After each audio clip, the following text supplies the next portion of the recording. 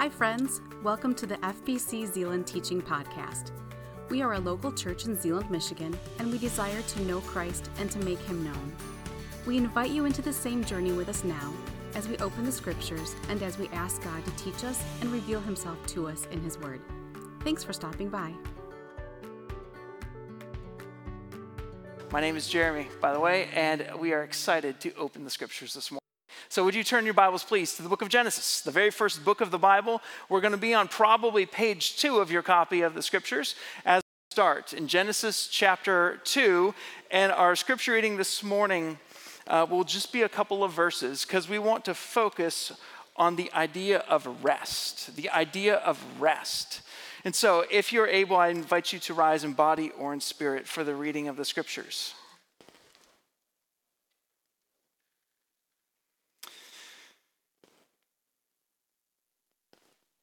Genesis 2, verse 1 says this: "So the heavens and the earth and everything in them were completed.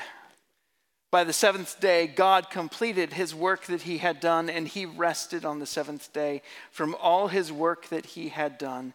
God blessed the seventh day and declared it holy, for on it he rested from his work of creation." Father, we thank you for the gift of rest this morning. God, we thank you that you have created an incredible world. And even though it is marred and broken by sin, which happens in Genesis 3, God, you created it with good intentions. You created it to be a place where humanity would care for and steward. And God, even today, as your people here, we want to step into the things that you have for us. The work that you have for us, the rest that you have for us. And Lord, we know from the Scriptures that that work and that rest find its meaning and its fulfillment in Jesus. And so, Lord, I pray that as we study this morning, that the Holy Spirit would give us eyes to see and ears to hear, that you would give us hearts to set upon your truth, that you would remind us of the completeness and the sufficiency of Christ for our life today. We pray this in his name. Together we say, amen. Please be seated. So, whenever we talk about rest, that's a word that means different things to different people. For some of us, we think of rest and we go, yeah, I can't remember the last time I experienced that. For others here, you go, yeah, I just came off of a vacation. Or maybe I have a regular pattern of taking a rest during the week or during the day. See, the amazing thing about how God created the world and how sin marred it is that when God created the world, he created it good, and he created work good, and he created rest good. And then sin enters the world, and work becomes a whole lot harder because there's a curse on the ground, and there's a whole lot more toil and struggle in the world, and we feel the effects of that all over our world and even in our very lives today. Whenever we talk about rest, in specifically we talk about the idea of Shabbat. Shabbat is the Hebrew word for Sabbath. So I generally prefer to say the word Shabbat.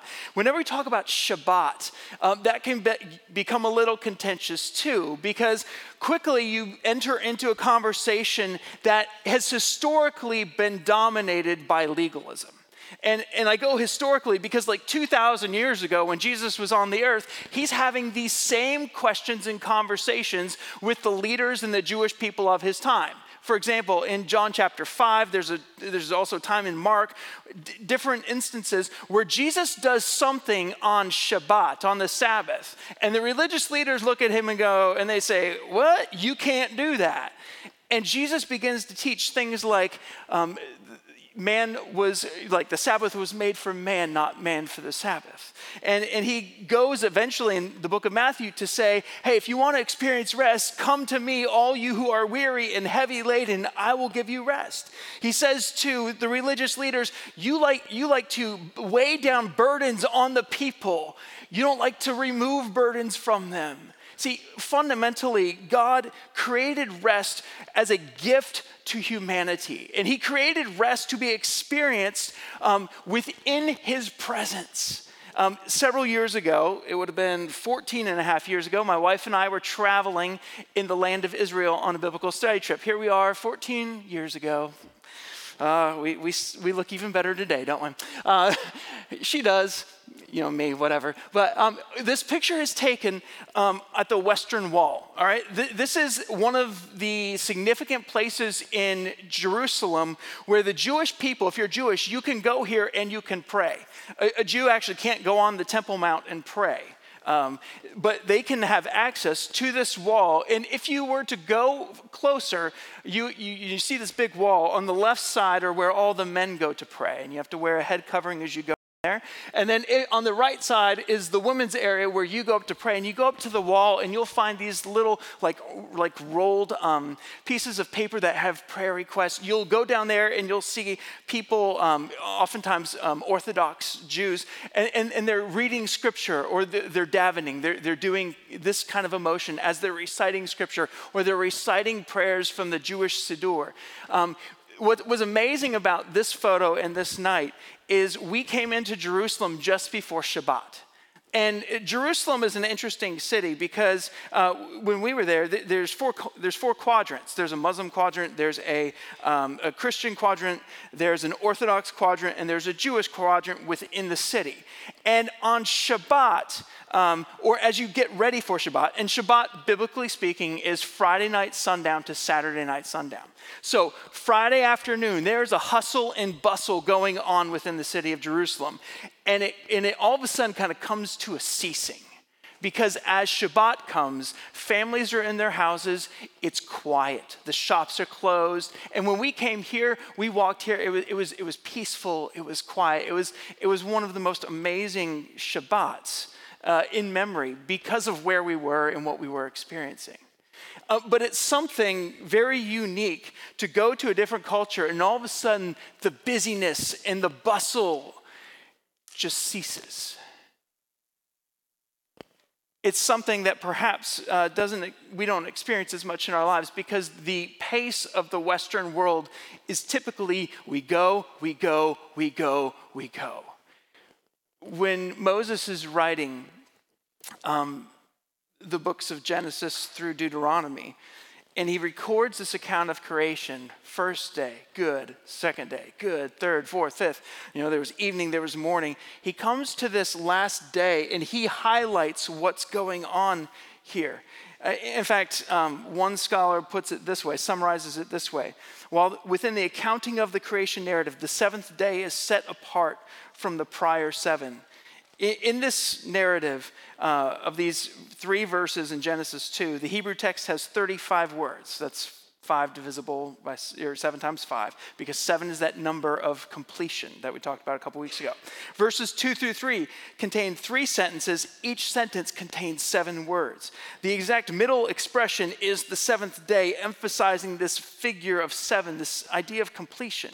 The 3 middle clauses in verse 2 have 7 words each, and the word 7 is within each of the words. And he summarizes it with this. He says, all this points to an orderly communication about this final day of the week that is unlike the first 6. It's interesting. When he uses the word here for rest, and when we understand Sabbath, I think this is helpful for our framework. The word in Genesis 2 that is translated here is actually not the word Shabbat, it is the word Shavat, which is a very similar word. One is a verb, and it occurs 71 times in the Old Testament. It means to cease, it means to stop, it means to rest, it means to celebrate. It's described by a Hebrew grammar that the verb does not refer to the recuperating from physical exertion, but the absence or the cessation of work. What that means is on day 7, God didn't go, man, I'm wiped out. Man, I'm tired. I just have to get my energy back. No, he said, it's completed. It's very good. All these things had been created by the word of God. He spoke them into existence. And on the 7th day, God said, rest, rest, rest.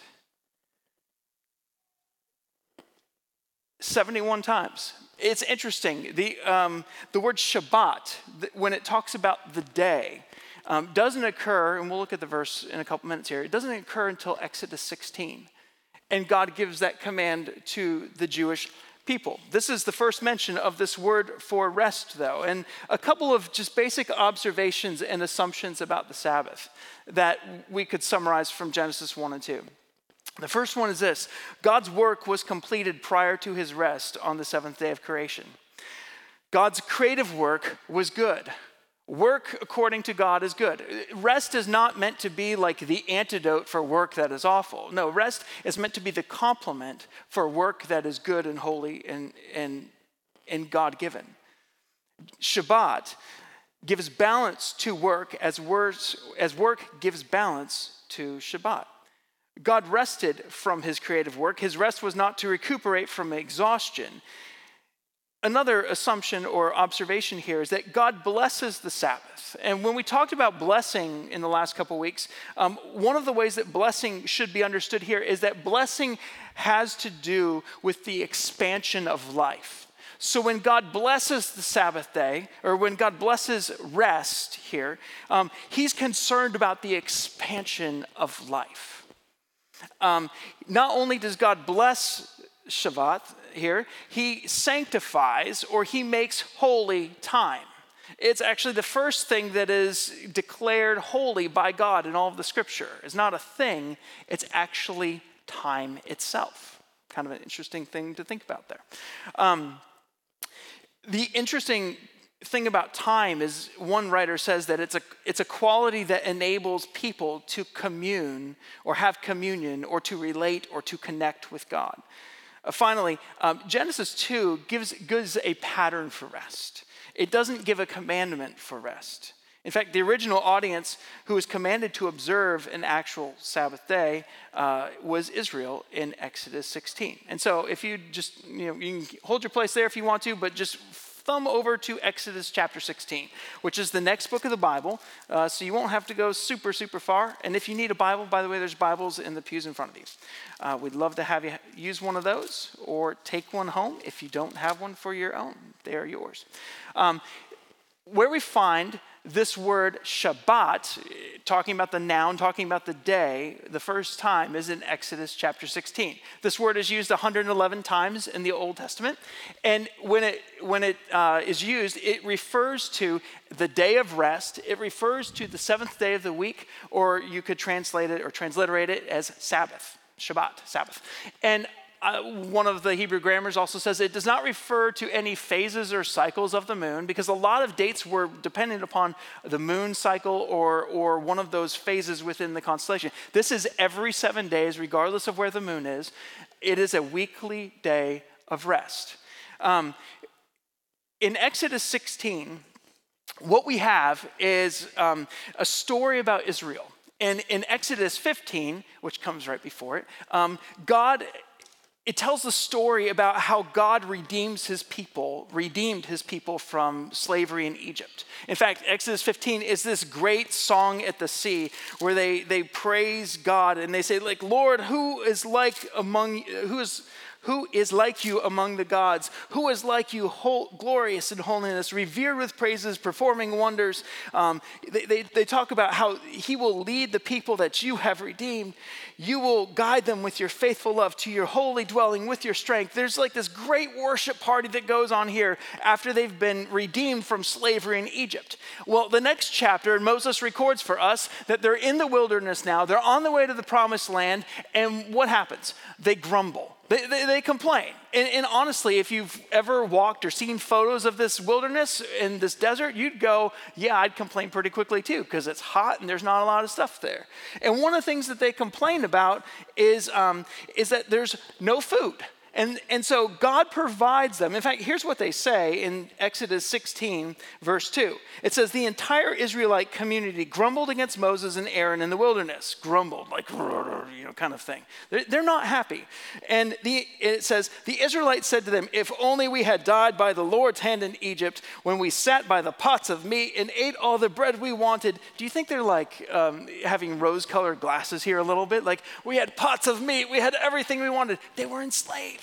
Right? But, time and distance kind of separate them from what they experienced. And they said, verse 3 again, instead you brought us into this wilderness to make this whole assembly go hungry.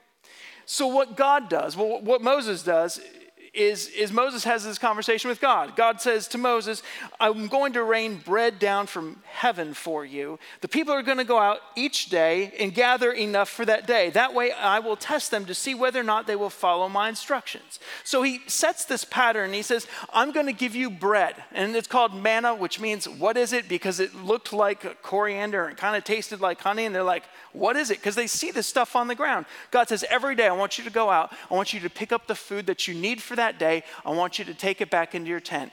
I want you to only take what you need for that day. And the next morning I want you to go out and I want you to pick up what you need for that day again. This goes on for 5 days. On the 6th day, he says, I want you to go out and I want you to take twice what you need. And so they go out. Some of them take twice what they need. Some of them don't. See, the thing is if they took too much that they needed for the day and it didn't get eaten, it spoiled. And on the 6th day, if they didn't take what they needed for a double portion, then they went hungry. And this happened because people were like, I don't know, can I trust God? Will God bring this food again tomorrow? Imagine you're out in the middle of nowhere and you're going, hang on a second, God said that there'd be food. Here's food. I better take enough just to make sure. It's kind of like going to Meijer in a snowstorm. It's like, how do I know I'm going to have enough? Just one more gallon of milk. Just one more bag of bread, whatever it is that you buy. I don't know what you buy, but there becomes like almost this hoarder mentality. God is wanting to teach his people Israel that they can trust him. That he not only redeemed them from slavery, but that he wants to bring them and that he will bring them into a good and spacious land. He's wanting to teach them trust. He's wanting to teach them dependence. And he sets this in order with the idea of Shabbat within this narrative, in part, I think, to do that.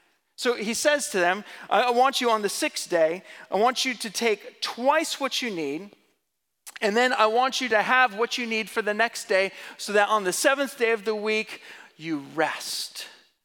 Imagine that you are a slave. You were a former slave. Imagine you were enslaved. Your people were enslaved for 400 years. And at the crack of that whip, you did whatever you were told to do. And if you didn't, you had consequences. Here, God in his grace is saying, I'm going to provide, but I also want to help you learn dependence. And so he says on the 6th day of the week, take double. He's still giving them work to do here. But he's also teaching them to trust that when that 7th day comes, it won't spoil and they'll have enough. Not only that, they will be able to go, do that with me this morning. Just go. Some of you, that may be the first time you've done that all week, just in the craziness of life. See, one of the ideas behind Sabbath, and I like the way Dr. Dwight Pryor puts this, he says, Sabbath is a sanctuary in time to enjoy the presence of God. And to enjoy God's presence is to be reminded who you are, to be reminded who God is, and how God wants to meet your need and how God wants to meet my need. I don't know about you. I grew up in a faith tradition that observed Shabbat regularly, like every week. We went to church on Saturdays, and when I was a kid, from sundown on Friday night to sundown on Saturday, we didn't watch TV. Our whole pattern of life changed. My parents didn't work. There wasn't an extra side hustle project going on or anything like that. In fact, my grandpa, I loved my grandparents. My grandpa was a dear, dear man, but he always had a project. And as a kid who didn't really love projects and was kind of lazy at certain points in my adolescent years, I'd be like, should I go over to Grandma and Grandpa's house? Because they lived like a half a mile away, so we could just walk there, ride our bikes. I was like, should I go over there? I'll go on Sabbath because I won't get put to work. So I'd go over on Sabbath, and that was my workaround for it. But even with all of that, it's really easy to feel guilty for not working, or to think there's something else I have to do, or to say, I have to maintain this scrupulous line, and if I do this, then I have sinned against a holy God. And legalism can really quickly creep in. I mentioned earlier that this happened within the Jewish people. Like God's command for them, because the original command to observe Shabbat was given to the Jewish people. Both here in Exodus 16, it's repeated again in Exodus 20, where it has the fourth commandment. Remember the Sabbath day to keep it holy. 6 days you shall labor and do all your work, but the seventh day is the Sabbath to the Lord your God. In it you shall do no work. And it goes on from there. I won't quote the rest of it for you. But the way that the Jewish rabbis would then take this command to not do work is then they would say, all right, well, here's what work means. This is taken from gotquestions.org. By the way, if you ever need to look up something really quickly theologically related, gotquestions.org has some fantastic stuff. This is from their portion on Shabbat. It says here, Jewish law prohibits doing any form of melacha or work or deliberate activity on Shabbat, with some exceptions. Any activities that contribute to a personal profit or gain are forbidden.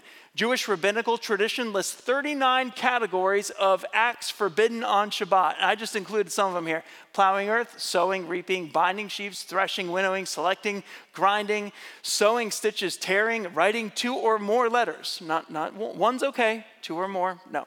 Erasing 2 or more letters, don't erase that. Extinguishing a fire, kindling a fire, transporting an object between private and public domains, or over 4 cubits within public domain.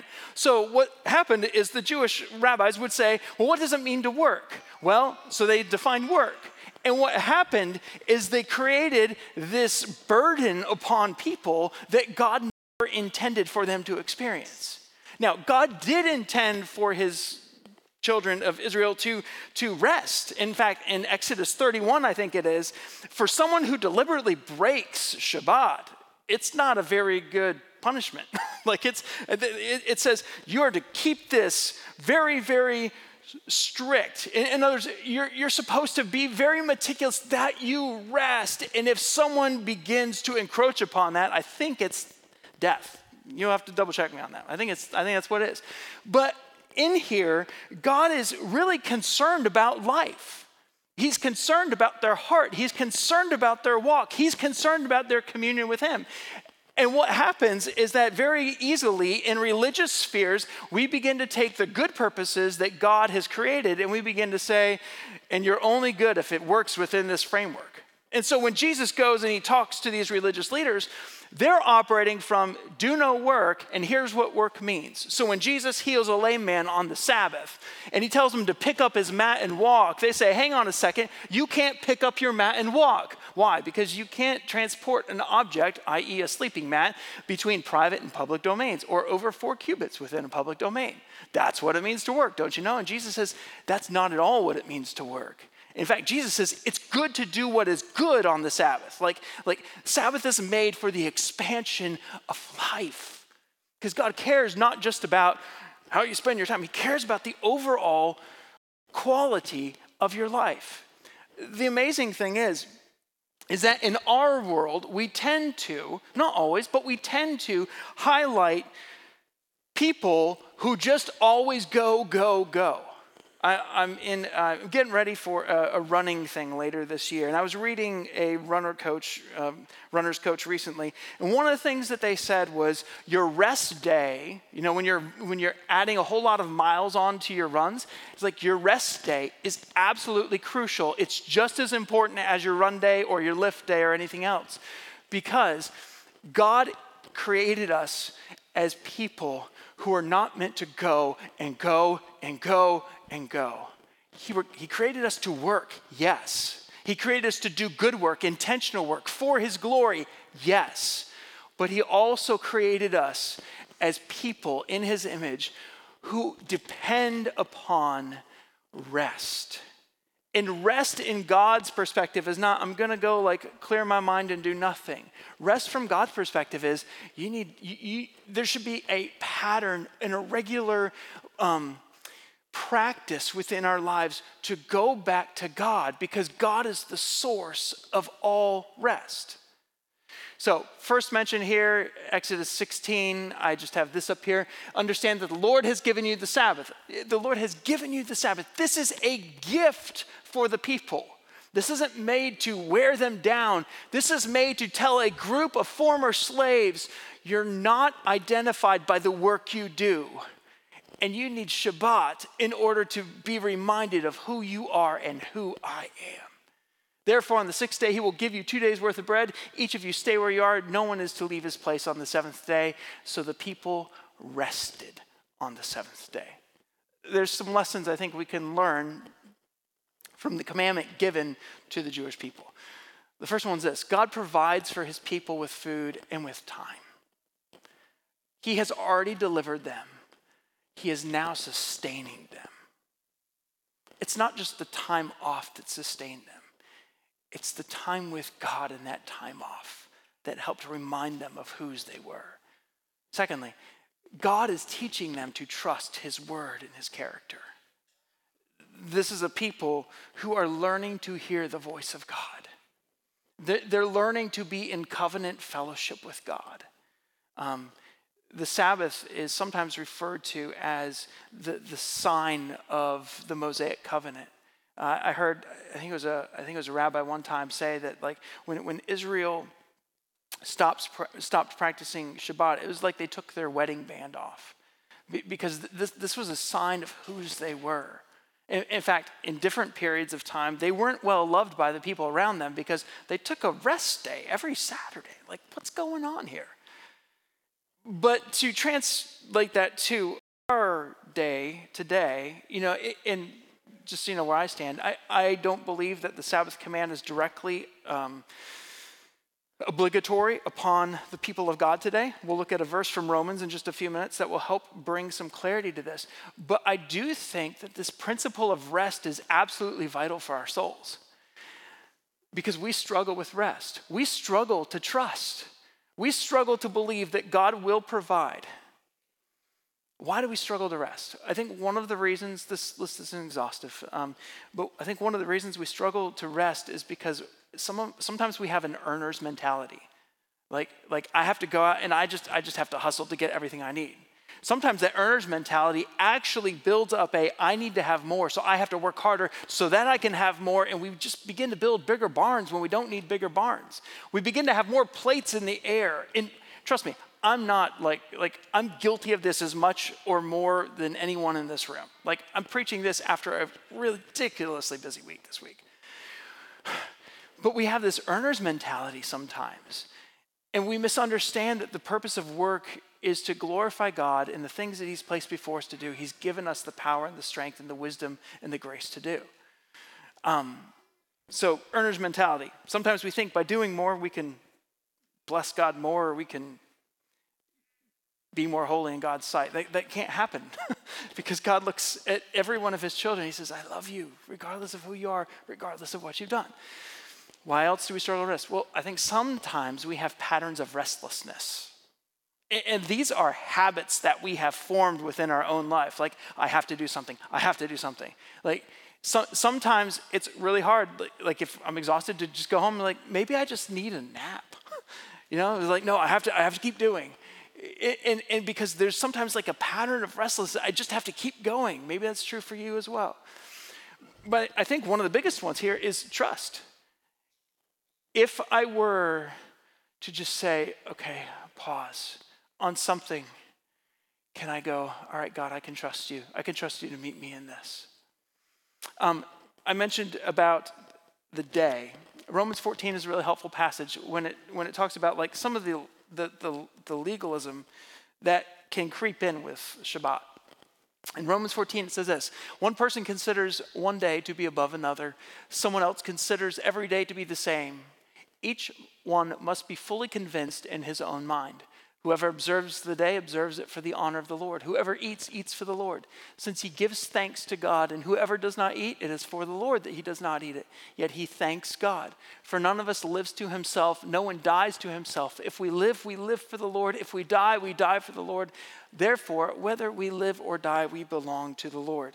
Paul's addressing a Roman church, and the Roman church, just like many of the other churches in Asia Minor, was comprised of both Jew and Gentile. And because it included both Jew and Gentile, there was sometimes some struggle between, like, the Jews keep Shabbat religiously. The Gentiles, what is Shabbat? And so how do we put two different groups in? And it's my conviction based upon Scripture that God doesn't call Jews to become Gentiles. He doesn't call Gentiles to become Jews. So he's not going to the Jews and he's saying, now you need to stop celebrating Shabbat. And he's not going to the Gentiles saying, now you must legalistically observe Shabbat. What he's saying is that each person should have a conviction of this in their own mind and in their own heart before the Lord. And you should observe accordingly. If you observe to the Lord. If you choose not to observe Shabbat, then live your life for the Lord. What matters here is whether we live or we die, we belong to the Lord. He's trying to cast a greater vision for unity within the church here, even though they're made up of different groups of people. We could say a whole lot more about this. For the sake of time, we're going to keep going. Hebrews 4 is another very helpful verse that talks about Sabbath. And actually, the multi-generational class is studying in Hebrews. And so they're going to get to this one, I think, in 2 weeks. So I'm not going to totally steal their thunder. But what I love in Hebrews chapter 4 is that it reminds us what Sabbath rest truly is and where does it come from. Therefore, he says, a Sabbath rest remains for God's people. For the person who has entered his rest, that's God's rest, has rested from his own works, just as God did from his. Let us then make every effort to enter that rest so that no one will fall into the same pattern of disobedience. When you look at what's going on here in the context, it's talking about Jesus, who is central to rest. Jesus is actually, according to Colossians, he is the substance of the Sabbath rest. The Sabbath as a day is a shadow that is fulfilled and met fully in Jesus. Jesus, who created the Sabbath, became our rest because he provided all that we need to find peace with God.